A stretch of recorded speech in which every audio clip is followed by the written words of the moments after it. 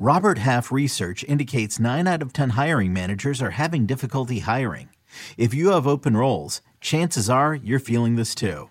That's why you need Robert Half. Our specialized recruiting professionals engage with our proprietary AI to connect businesses of all sizes with highly skilled talent in finance and accounting, technology, marketing and creative, legal, and administrative and customer support. At Robert Half, we know talent. Visit roberthalf.com today. Freaking first cut. Golly. Welcome to the First Cut Podcast. I'm Rick Gaiman, and this is your recap episode for the American Express. And joining me to break it all down, we are 5 wide, and I've been waiting to say this for a long time. Greg Ducharme is here. He's got a new member of the Ducharme family. Greg, first of all, congratulations to you and the missus. We're glad to have you back. Thank you very much. We have a full foursome now, so it's very exciting. Thank you guys for giving me a little bit of time off. Mark, thank you for giving me a little bit of a break for daddy duty. You know what I'm talking about. We don't have to go any further, but I'm really happy to be back. I'm so excited for this show. Did Mark you name him Siwoo?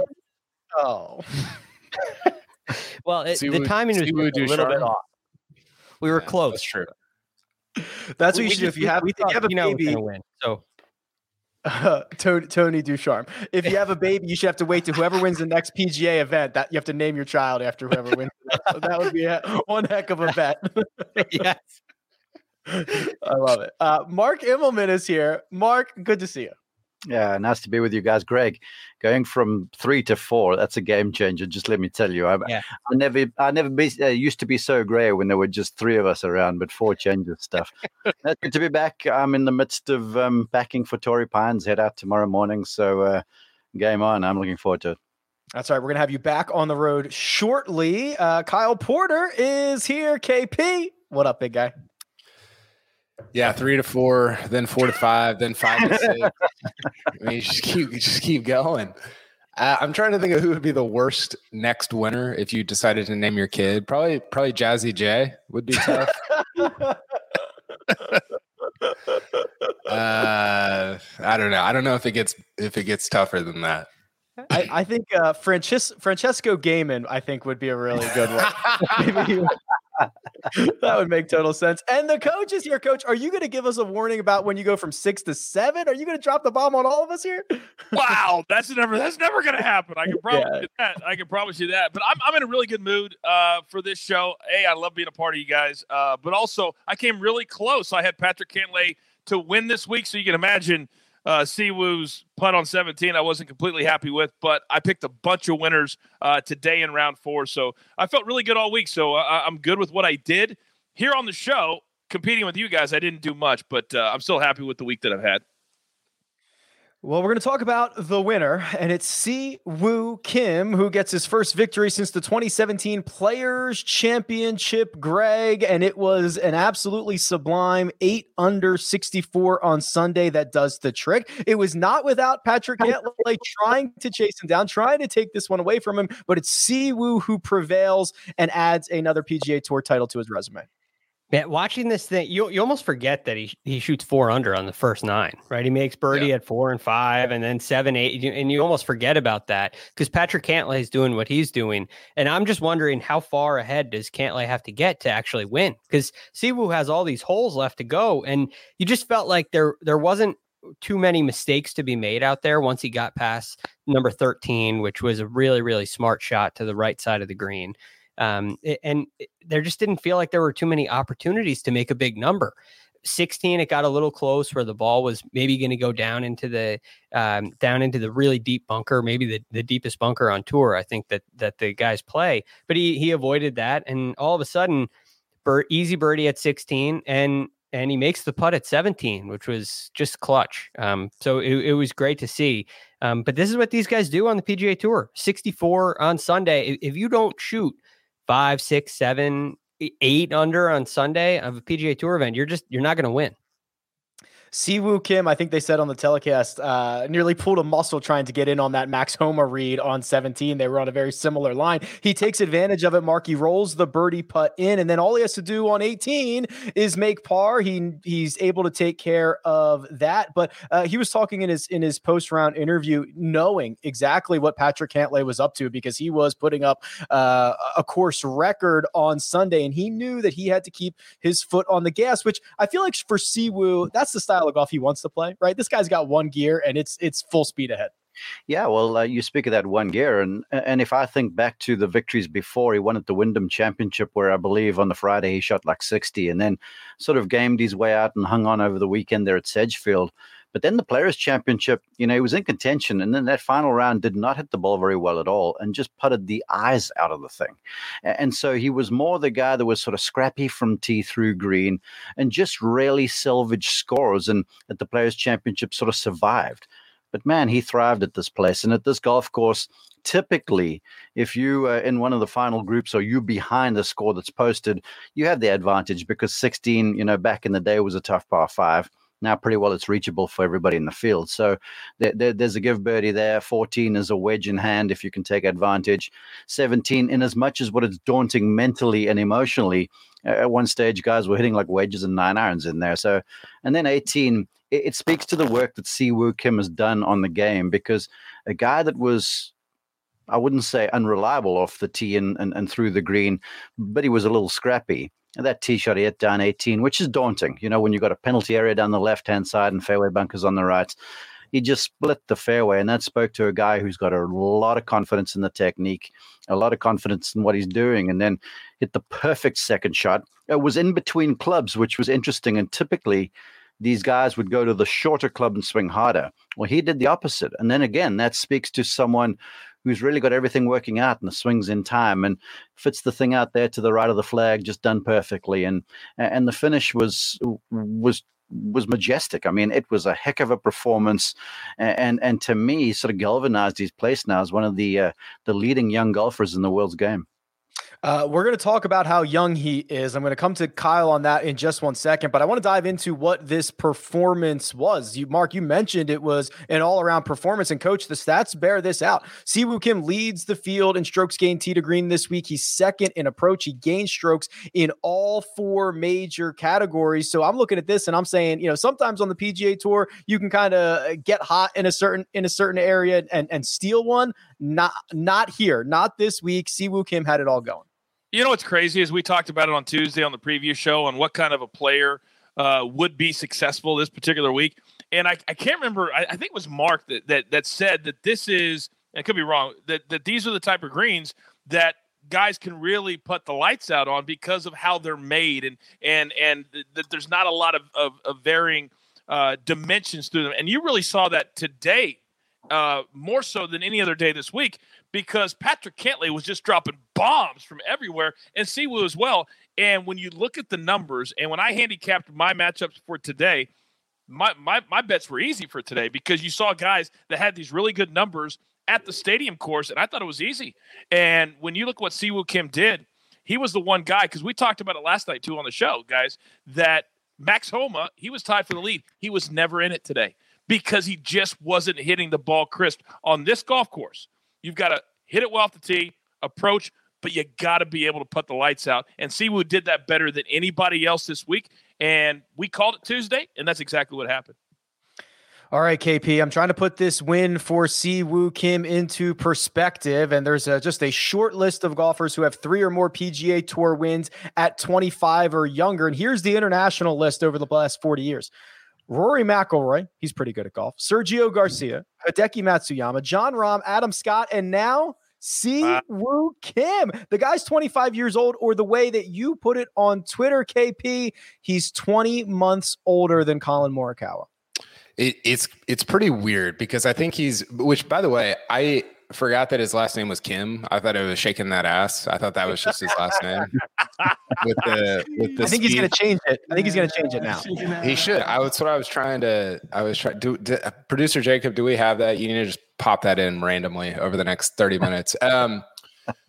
Siwoo is both older and younger than I think we think about. And what I mean by that is he's he is. We talk about Morikawa like he's super young, and he is. He's 23, but Siwoo was 20 months old when Morikawa was born. That they're kind of the same. I mean, when they get to be 35 and 37, it's going to be just all the same, But he's also played in a ton of events because he's been out there since he was like 19 or 20.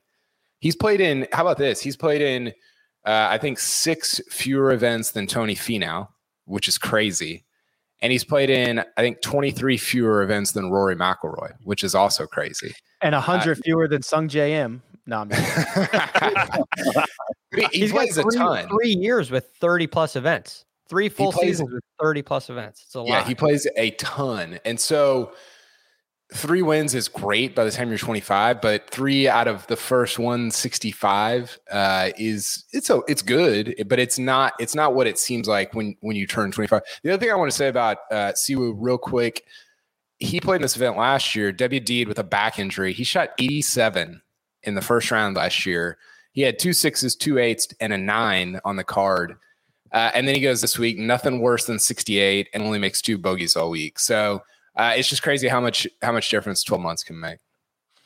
Golf is certainly a weird game, and Patrick Cantlay finishes runner-up in this event. And Greg, it was certainly not without a lack of efforts, because this guy barnstorms the field on the weekend. He makes the cut on the number and goes out and shoots 18 under on the weekend, including a 61 on Sunday, the new course record. It looked like he was trying to steal this thing, right? He made a couple of putts coming down the stretch. I'm like, oh my God, this is kismet. This is fate a little bit. I think Patrick Cantlay's got this.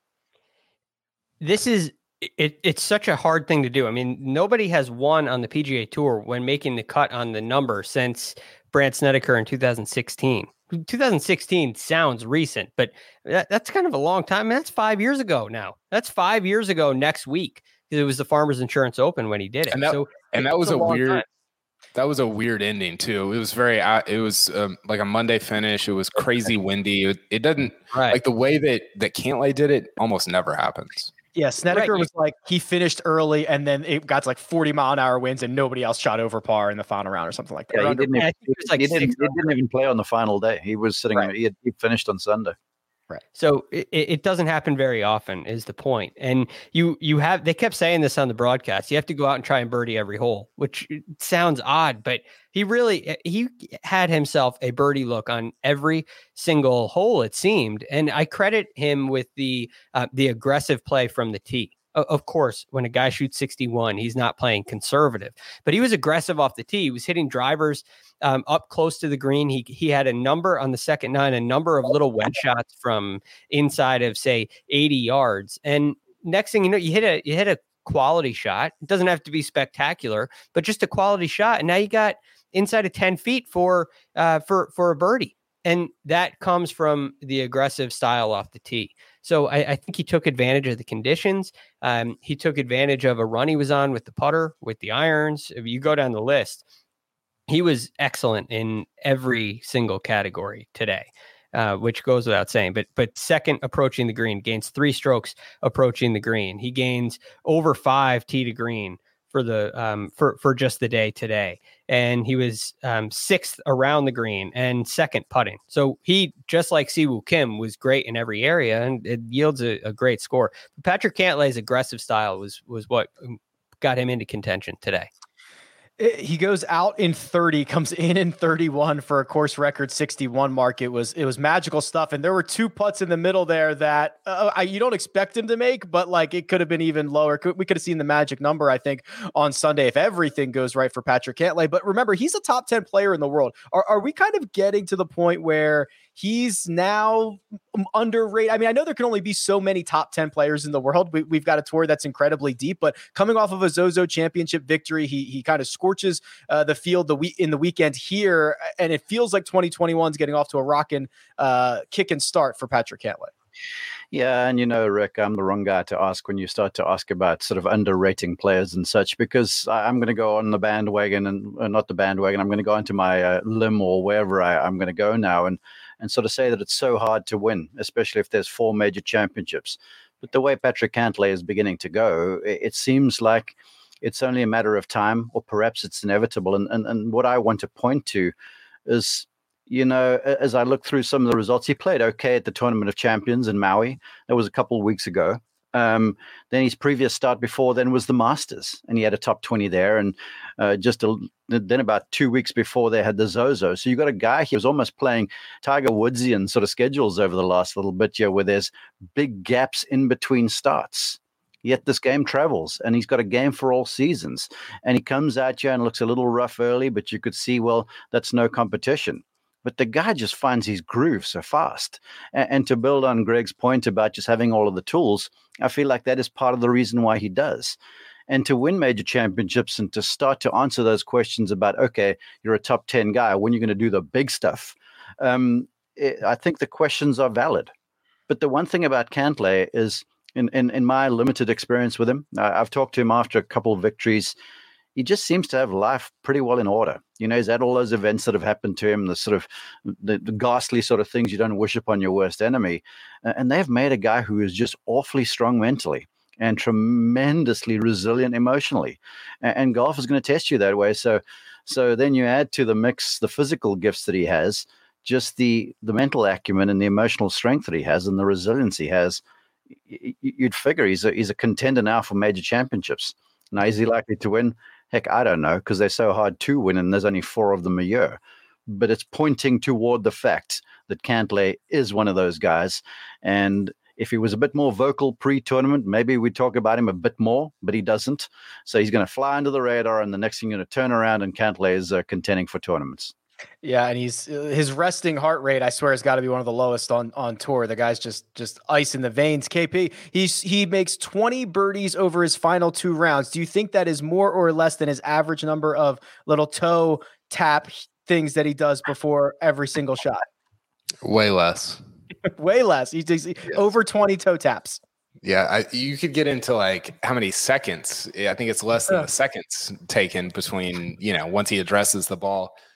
Cantlay's interesting because we talk about tournaments played. This was his 105th event of his PGA Tour career, which is not. It's the same number as somebody like I think John Rahm's played in about 100, or I don't know, maybe fewer than that, maybe 80 or 90, and that's 60 fewer than Siwoo. So his win rate is pretty crazy. And I don't know. I'm big on this, and people probably get tired of hearing about it, but just this idea of like how much difference in a career, over the course of a career, one stroke can make. Think about this week. Like Cantlay makes the cut on the number on Friday, and then he almost wins the event. And Siwoo hits this shot.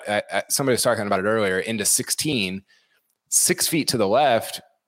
Cantlay probably wins the golf tournament. And we just it's insane to think about like how tiny these margins are that like change entire careers. Like I get so worked up over it because I don't think we can talk about it enough. I think it's wild. And I mean, I don't know. I don't love Cantlay just because I don't love watching him, but in terms of just pure golf, I think you have to say that he's fairly underrated. Yeah, I think that's a smart evaluation of Patrick Cantlay. And Coach, I kind of glossed over this at the top, and I'm glad Kyle brought it back up. The fact that he makes the cut on the number, there are guys, especially top 10 players in the world, or top 15 players in the world, whatever you want to call it, that would have packed it in, said, okay, I'm going to be in San Diego next week or whatever. I've got my schedule. I don't know what I need to do over the weekend to just cash this check, but he goes out, he puts the pedal to the metal and almost steals this thing away from Siwoo. Well, that's I think the thing about his greatness is that we've seen there aren't a lot of guys that are comfortable getting into that 8, 9, 10 under scenario in any round, let alone the last round of a tournament to win it. And I think because of his lack of excitement, that helps him when he gets into this zone that he has. But I'm with Kyle. I actually told the tour this. Because I come from an entertainment background. Everybody knows that I spent 10 years in pro wrestling. I said, hire me to get my hands on a lot of these players that are on the PGA Tour that secretly are upset because they don't have as many endorsements off the course or they don't have as many things coming their way. And it may not bother Patrick Cantlay, but he is the most boring golfer on planet Earth to watch play golf. And I want to be entertained. I want to at least see a little fist pump or a yell or something. But you never get that. And so that's why he's rarely in PGA Tour Live groups. And he's rarely a guy that anybody ever talks about as one of the great players and one of the favorites in a golf tournament. It's not because he's not good enough. It's because he's just not fun to watch. We don't think about him. And that, to me, is a big box missed for Patrick Cantlay. And he'll never – I don't think it's his personality, and I don't think he has the ability to change it to make him can't miss golf. That's a very good point, and I hear what you and Kyle are saying, but you go back to a guy that had a debilitating back injury. I mean, it nearly ended his career.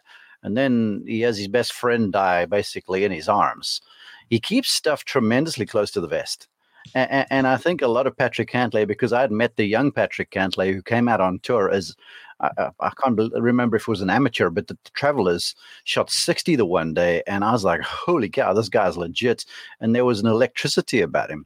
But since all of these events have transpired in his life, I can see why the guy is like just ice when you watch him. He doesn't talk very much, doesn't show very much. I mean, we've had hot mics that have picked him up. He's not afraid of some colorful language. They should mic him up all the time, Mark. Yeah, so I think a lot of who he is just born of events that have happened to him, and there have been some ghastly things that have gone on. Hey, Coach, I got a question for you. Yeah. Do you think if you took away the name, if you took away the little graphic that says the player's name and where they are in relation to par, do you think Ricky Fowler would be fun to watch? Wow, that's a great. The last year or two, no. And this is why I bring that up. Okay. Because I think a lot of this has to do with the framing, what happens outside of who you are. In a way, companies, sponsors, commercials, entities outside of who the player are can really frame a player to appear in a particular way.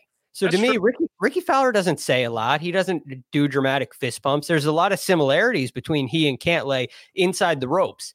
But we see Ricky Fowler in commercials driving a Mercedes-Benz, or there's a BMX kind of a theme that's built around him with all of his contracts early in his career. And I just wonder whose responsibility is that? Because Ricky, he definitely reaps the benefit from that financially. His agent. But his agent, big time, right? You build that.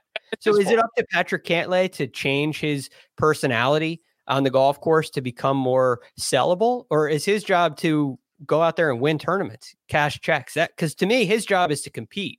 And I think he's doing a fantastic job of it.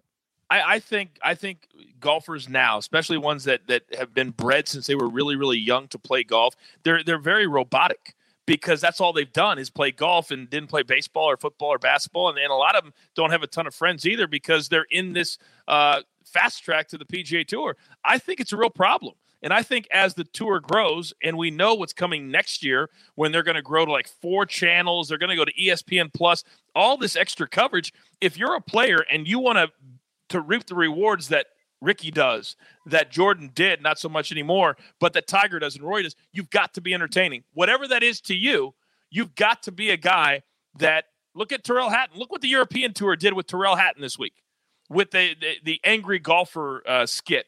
Hilarious. Now he's got a personality. These guys got to have personalities, or they're just going to make money on the course, and that's it. Tyrrell Hatton, we're going to talk about him in a second. European Tour is great with that stuff, but we've got to talk about one hunky Tony, another not so hunky Sunday for Tony Finau. And Greg, you're not going to get off the hook on this one, but I'm going to start with Kyle here. Don't think I forgot because KP, Tony Finau shoots a 4 under 68 and finishes 4 shots back. And I want to quote my buddy Nelson from Twitter, who sarcastically tweeted, "Dang, Finau's going to let another one slip away because he didn't shoot 8 under in round 4, which is like, yeah, I guess that's kind of right. I mean, he literally would have had to shoot an 8 under 64 to get into a playoff. I know he made 2 bogeys, but is this Finau failing again? Finau has more kids than me, by the way. How many guys on tour have more kids than you? I think it's Webb and Finau. The 2. That's it. Yeah. Yeah, I think that's it. I have a hard time with this. We always caveat this. I like Tony Finau. Like we all always say that. I don't know that we need to keep saying it. Why don't we why don't we caveat the guys that we hate? Like I hate this guy. I like that. I like that. I like that too.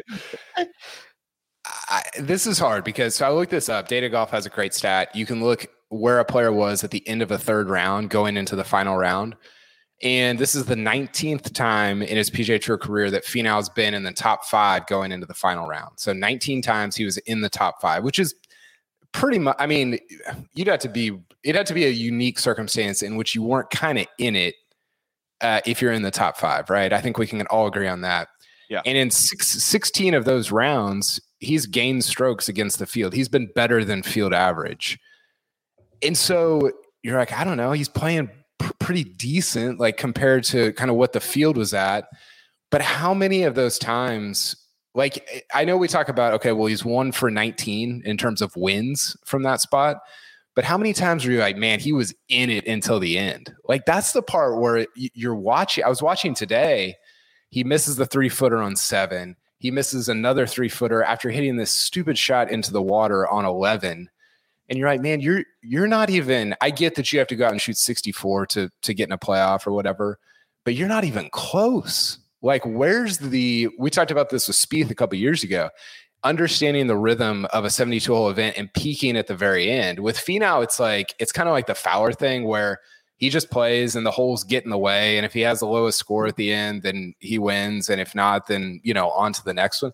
That's the feeling I get from watching him. So I don't know that, I don't think it's been as bad as people like would look at and say, man, he can't win. It's like, I don't know. He's playing pretty decent in these final rounds, but I don't think that tells kind of the full story if you look at the bigger picture. Yeah. And Go ahead, to that, I want to get in on this. Yeah. So I'll preface us. I like Tony Finau. But the thing is, you have to shrink this down into the small moments with him. It's more than just, he shot 68 on Sunday, and so he's playing great on Sunday. And well, no, it comes down to the moments. Kyle, you mentioned 2 of them. Number 7, he misses a really short putt, and that puts you in contention. Like 64. For most of us sitting at home, for all of us sitting at home, to think about shooting a 64 is a really daunting task. But for these players on the PGA Tour, every hole looks like a birdie hole on this golf course on this day with this setup, with these conditions. Every hole looked like a birdie hole. So 64, taking it shot by shot, it's not too outrageous. He had that in the cards. If he makes the putt at 7, now all of a sudden he's 19 under heading into the second 9. If he doesn't hit it in the water, he plays a safe shot out to the right where Cantlay did, or where Siwoo Kim did, way right on 11. Now all of a sudden you make a birdie there. Now you're at 21 under heading into, with another par 5 to go and other scoring holes. And so it comes down to these moments. And in order to win on the PGA Tour, you have to shoot really low scores, but you have to take advantage of every single moment that you get. And it's not that you have to make 40 footers all day. You don't have to hit it to 2 feet every single shot. You can't make mistakes. And Tony Finau is making too many mistakes in critical moments. And that's why he's not in the mix coming down the last 3 holes or 4 holes seemingly every time. I think part of his problem is he's kind of plagued by this. He's too consistent. Like he's always between 68 and 70 in these final rounds. And that sounds good. It is good, in terms of your scoring average, but it's not good for winning golf tournaments. You actually want to be inconsistent in terms of like what your final rounds look like. You go out and shoot, if you can still average 69.5 or 70 or whatever, but if that comes from 365s and 375s, you just won 3 tournaments. And he's just, it sounds stupid to have this burden of consistency. Like that sounds like a great thing. Everybody was Rory talks about it. All these guys talk about, I want to be consistent. But his is like it never results in a win because it's just so flat in these final rounds and weekends that he can't ever get over the finish line. Look at Dustin Johnson last year in 2020, his scoring differential, right? It's 20 shots. He shot an 80 and he shot a 60. So yeah. that leads to a lot of wins. Maybe he didn't do that all on Sundays. I understand that, but there's volatility there because he has that ability to go crazy low. And if it doesn't go your way, you might shoot a bad score. So I think it's a fair point, Kyle. I want to boil it down a little bit more to you. You speak of moments and mistakes and consistency, and I'm listening to what you guys say, and there's a lot of sense that you both make. But the truth of it is, for Tony Finau to win, consistency in final round scoring comes from making every putt that you stand over from inside 6 to 8 feet. In the final round, if you want to win, I've said this before, you make that stuff of consequence. And if you bury the odd, seagoer like Cantlay did, that's when you shoot the really low number. And that's what's unfortunate about these birdie fests, is that you're going to have to hole 1 or 2 20-footers in the final round. And that's not easy to do. But if you're like Tiger Woods or Jack Nicklaus or guys who win habitually, they make putts of consequence. And Finau has a glaring chink in his armor, because the guy can hit it with anybody in the world, any day of the week, including on Sundays. But he just doesn't make putts that count. You reference the putt on 7, then I can forgive the indiscretion on 11. You never know. There might have been a bad lie or something going on. It's unforgivable to miss left there. But then to stack the short miss on top of that, that is where stuff starts to get awry. And then on 14, when you got a wedge in hand, I can understand maybe you got a jet and the thing came off there real fast, or the wind switched, or there's all number of things that we can't measure. But you don't miss from 5 feet. You just take those away, and all of a sudden he's got himself a shot to perhaps birdie 18 and or 17. And then of course he doesn't birdie 16. He's got a shot to win. So he's going to continue to be there. Just like you guys point out, if you strike it good, you're going to contend. But if you want to win, you have to make putts inside of 8 feet, especially on Sunday. I'm glad you brought up the putter, Mark, because and I agree with a lot of that has been covered in the last couple of minutes about Tony Finau. But Coach, what I see is a guy that made us another switch in the putter this week. He moved off. He kind of moved the place of where his where the shaft meets the head. He tried a couple of different putting strokes. I saw him use a conventional grip at times today, which is something he hasn't done consistently. And to me, when guys are making little tweaks like that constantly, it just seems like they're a bit uncomfortable. And I could be wrong. I don't know what's going on, but it seems to rear its ugly head on the putting greens on Sundays, and he's constantly tweaking, which makes me think he's not all that confident. To back up what Mark just said, everything that Mark just said goes straight to the confidence that he does or clearly does not have on Sunday. Today, 68 was kind of par. Let's just be honest, because nobody that was in contention was shooting lower than that or higher than that. And right now, when he gets to Sunday, for whatever reason, and maybe it's his caddy, maybe it's his family, maybe somebody needs to say to him, listen, Tony, you are good enough. Maybe sit him down and look him in the eye and say, you are good enough. Go out there and be who you are on Thursday, Friday, and Saturday. The fact that we're noticing this, and the fact that you can say, all right, he's putting this way on Thursday and changes it on Saturday, and then Sunday it's 2 different ways. You can't do that, because we all know that when you get a feel, you need to feel comfortable. Siwoo Kim today felt comfortable. The announcer, I don't remember who it was, might have been Mark's brother, said on 17, he's going to make this putt. He's like, he's going to make. Why did he feel that way? Because he was comfortable over the putter all day long. Tony has to get there. And if these years keep going by and he doesn't, then I don't think we can keep talking about him as one of the top players in the world. Siwoo should send Max Homa a bottle of wine for the read that he got off of that putt on 17. It was a beaut. Real quick on the European tour, because Terrell Hatton, KP, he's done it again. Only Dustin Johnson and Terrell Hatton have won 4 times worldwide in the last 15 months. Think about that. Let that soak in. He is winning worldwide at an incredible rate right now. He is already a top 10 player in the world. He's going to improve his ranking when the new rankings come out on Monday morning. And he clips Rory to earn this one. Yeah, I actually got up early and watched the last probably 9 holes of this. And I think the funny part about Hatton is you watch him, you listen to him, and he doesn't really look the part. Like, his swing is not that great, and he's just kind of ambling around. And you don't like talking about Finau. Finau looks the part. I mean, you watch him on the range, and it's like, oh my gosh. Now Hatton is really good from tee to green. I just mean visually, like you don't watch him and think, oh, he's probably a top 5 athlete in his sport in the world. And yet he just goes out and gets it done. I thought it was I thought it was impressive. I thought Rory was pretty disappointing. He birdies 2 of the first 3. You're like, okay, he's going to shoot 65, go out and win. And then he plays the last 15 and 2 over. And it just, I don't know. Some of his approach shots were just lousy. They were just not very good. But yeah, look, Hatton might be the most underrated guy in the world, given how much he wins. I mean, we talked about this some last year. He wins Turkey. He won something else on Duet. He won API. But something else on the European Tour also. BMW PGA, Wentworth. That was a big one. And he's not winning. I mean, no offense to the American Express. He's not winning American Expresses. He was winning huge events all over the world and, going to be on the Ryder Cup team. For him, it's about majors now.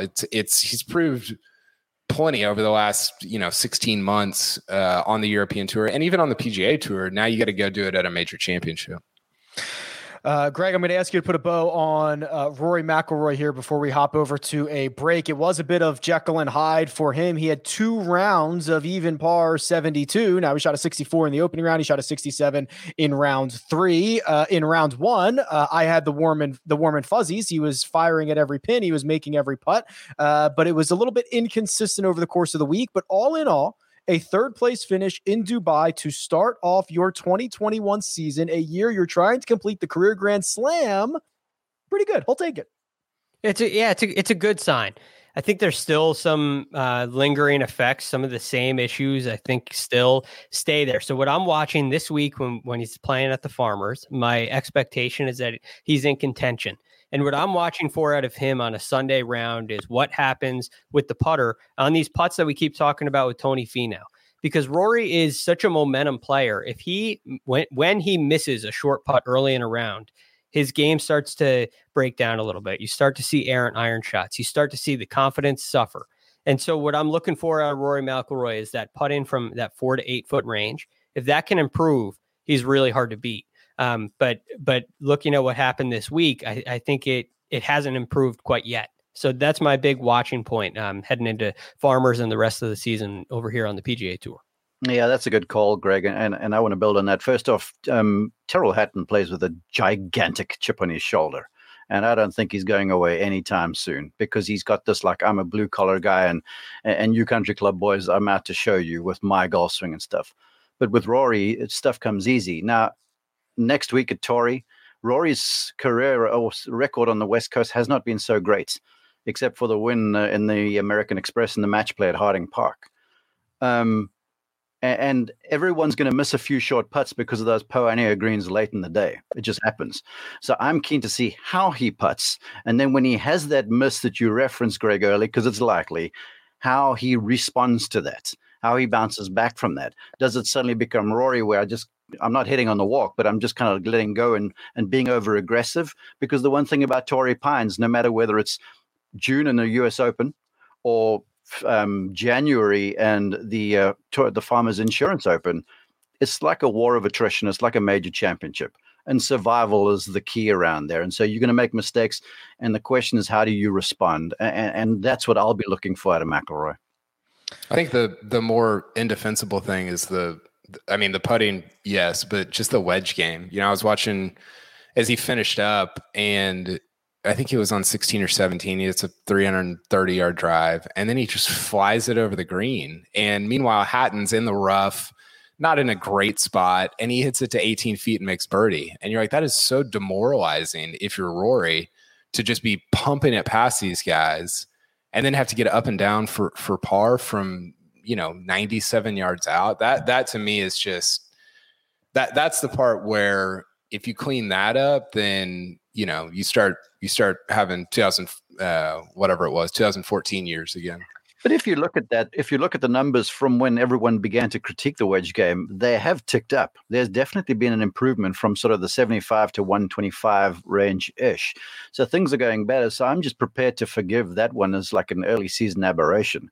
Now, if that's continuing when April rolls around, then I'll start to go, okay, I'm not so sure about this sort of stuff.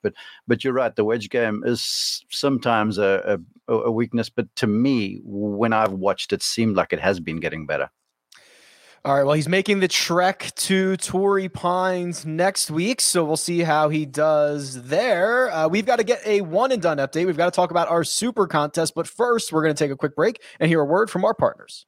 Now streaming on Paramount Plus. You ready, Bob? Well, all right. Audiences are raving. Bob Marley is electrifying. It's the feel-good movie of the year. You dig? Bob Marley, One Love. Rated PG-13. Now streaming on Paramount Plus. You can now relive the best moments of the UEFA Champions League 24/7. The UEFA Champions League channel is a new 24-hour streaming channel serving non-stop goals, highlights, and full match replays from the world's most prestigious club competition. Reminisce on your favorite moments, legendary players, and brilliant goals with the UEFA Champions League channel streaming around the clock on Pluto TV and the CBS Sports app. And we're back looking at super contest results, Coach. I take the week with a small win. We had a lot of almosts. I know that almost only count in horseshoes and hand grenades, but I look at our best bets and we are currently 8-4 this season, which if you're going to narrow it down, if you're going to pick what your best bet is each week and you're winning those, that seems like it's a pretty good thing. Yeah. And I'm an idiot because if I'm going to pick Patrick Cantlay to win on this show and on my other show, why in the world would I not pick Patrick Cantlay for my one and done? I got in my own head. You guys got in my head. So I picked Sepp Straka and he didn't make the cut. I think he shot 77 on Friday or something, but he was supposed to be one of in my metrics, he was like a top 6 guy. I've got to get out of my own head because I've got a lot of ground to make up and I'm a grinder. And I've told myself I want to be caught up to the leader, which is Mark, by the Masters. And I can't have these zeros if I'm going to do that. So very disappointed in myself. I also had a Patrick Cantlay wager, but I back up my outrights with top 5s in most occasions for situations just like this. And speaking of that one and done, Mark, I think you dodged a bullet here in the one and done, my friend, because you took a 0 for Scotty Scheffler, and I was sitting pretty as the 36-hole leader with Sungjae, trying to add $1.3 million to my total, and to no avail. I only got 137. You are still $700,000 clear of Greg. Yeah, and you don't think I was very much watching scoring on Friday afternoon when I saw Sungjae extend to the lead. No, I hate miscuts. It absolutely grinds my gears, and maybe that's because I've been a coach and spending time with a player who's missed a cut on a Friday evening or a Saturday or Sunday right thereafter is just it's some of the worst times one can imagine. And so I was sort of between Answer and Scheffler, and I was between, and kind of like Carl said, he overthought the thing a little bit too, and so I went with Scheffler, and Abraham played well, so I was extra aggravated when play wound down this evening. Yeah, Answer did charge over the last 18 holes or so. Greg, you took Matthew Wolff, the Wolf Man. He got you $25,000. Unfortunately, you were probably hoping for a bit more cashola than $25,000. Yeah, it's really disappointing. I mean, you think about last week, I wasn't able to talk about it, but I took Answer. I was sure that he was going to win last week. He missed the cut. So you have, in the last 2 weeks, I've taken home $25,000, and to me, I've given up 2 really good players. I think there's a lot of weeks like the 3M Open where Matthew Wolff is extremely valuable, and Abraham Answer. There's a number of places like this week where he would have been a really nice play. So kind of a little bit disappointed with my play right now. I'm in a little bit of a slump, and just like I think everybody else feels like, got to get this thing back on track if I have any chance of catching Mark. Yeah, we've got to start reeling Mark in. So the standings here, Mark at 4.1, Greg at 3.4, me at 2.5, Kyle 2.1, producer Jacob 2.1, and Coach 1.4. We started him with $1 million at the Tournament of Champions, and he's building his way up, and he's telling us that he's going to catch, I think he said he's going to catch Mark by the Masters. No. I didn't say going to. I said that's my goal. It's going to be a very hard goal. I understand. I'm going to have like 3 winners to do that. So I'm going to wait for every pick that you make and make the same selection and see if it doesn't happen. Like on Price is Right, $1. Yeah, exactly. There you go.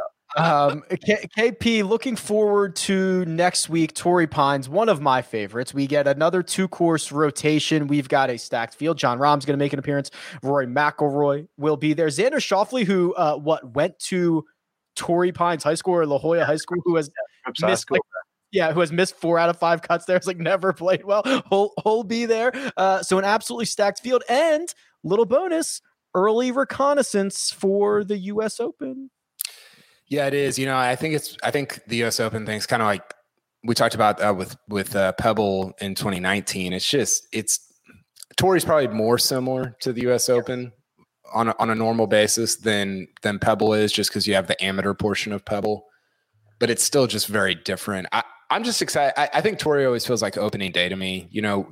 The psychos among us, like all of us, watch Hawaii, watch, American Express, but Torrey's really like it's on CBS. Mark is out there just chopping it up with everybody. Spieth is back. I'm excited about that. Probably only like for the next 4 days, not starting on Thursday. By the way, I learned today that Grayson Murray has won more recently than Jordan Spieth on the PGA Tour. What did Grayson Murray win? He actually won the same day as Spieth's last win, which was the 2017 Open, but it happened later in the day, so I'm counting. Oh, like Barracuda or whatever the opposite field is? It was Barbasol. Yeah, Barbasol. No, I'm excited. No Tiger, which stinks, but pretty much everybody else. And, Rory finished top 5 there last year. He's coming off a top 5 in Abu Dhabi this year. So it'll be fun. DJ's in, right?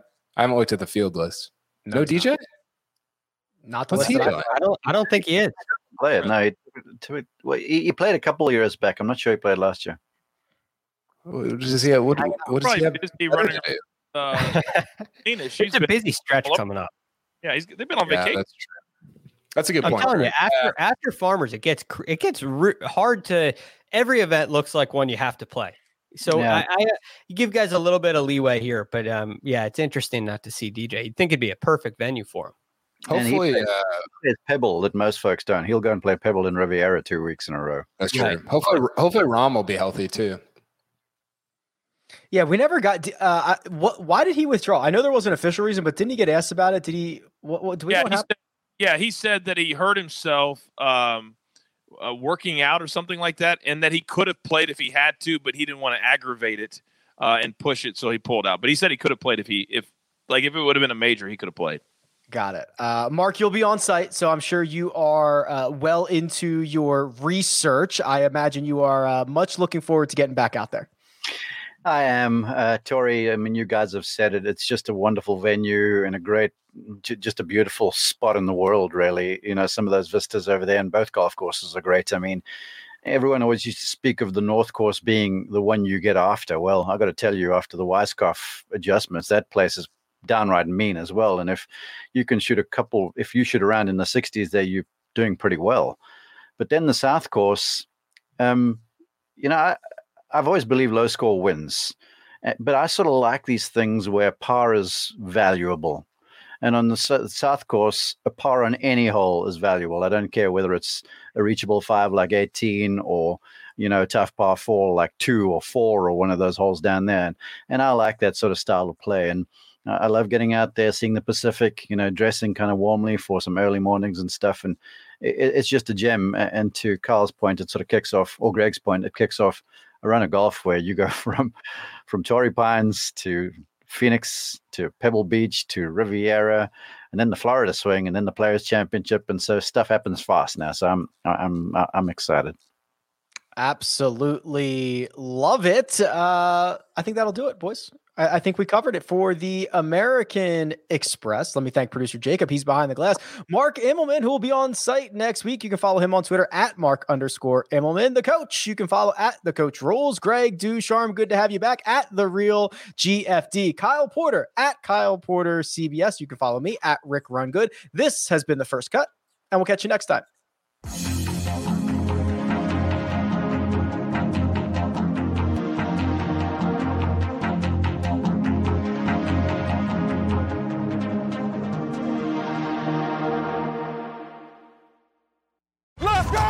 It's the most all-star studded challenge ever. And this time, it's every competitor for themselves. Best challenge ever! The Challenge All-Stars. New season now streaming on Paramount+. Go to ParamountPlus.com to try it free. Terms apply.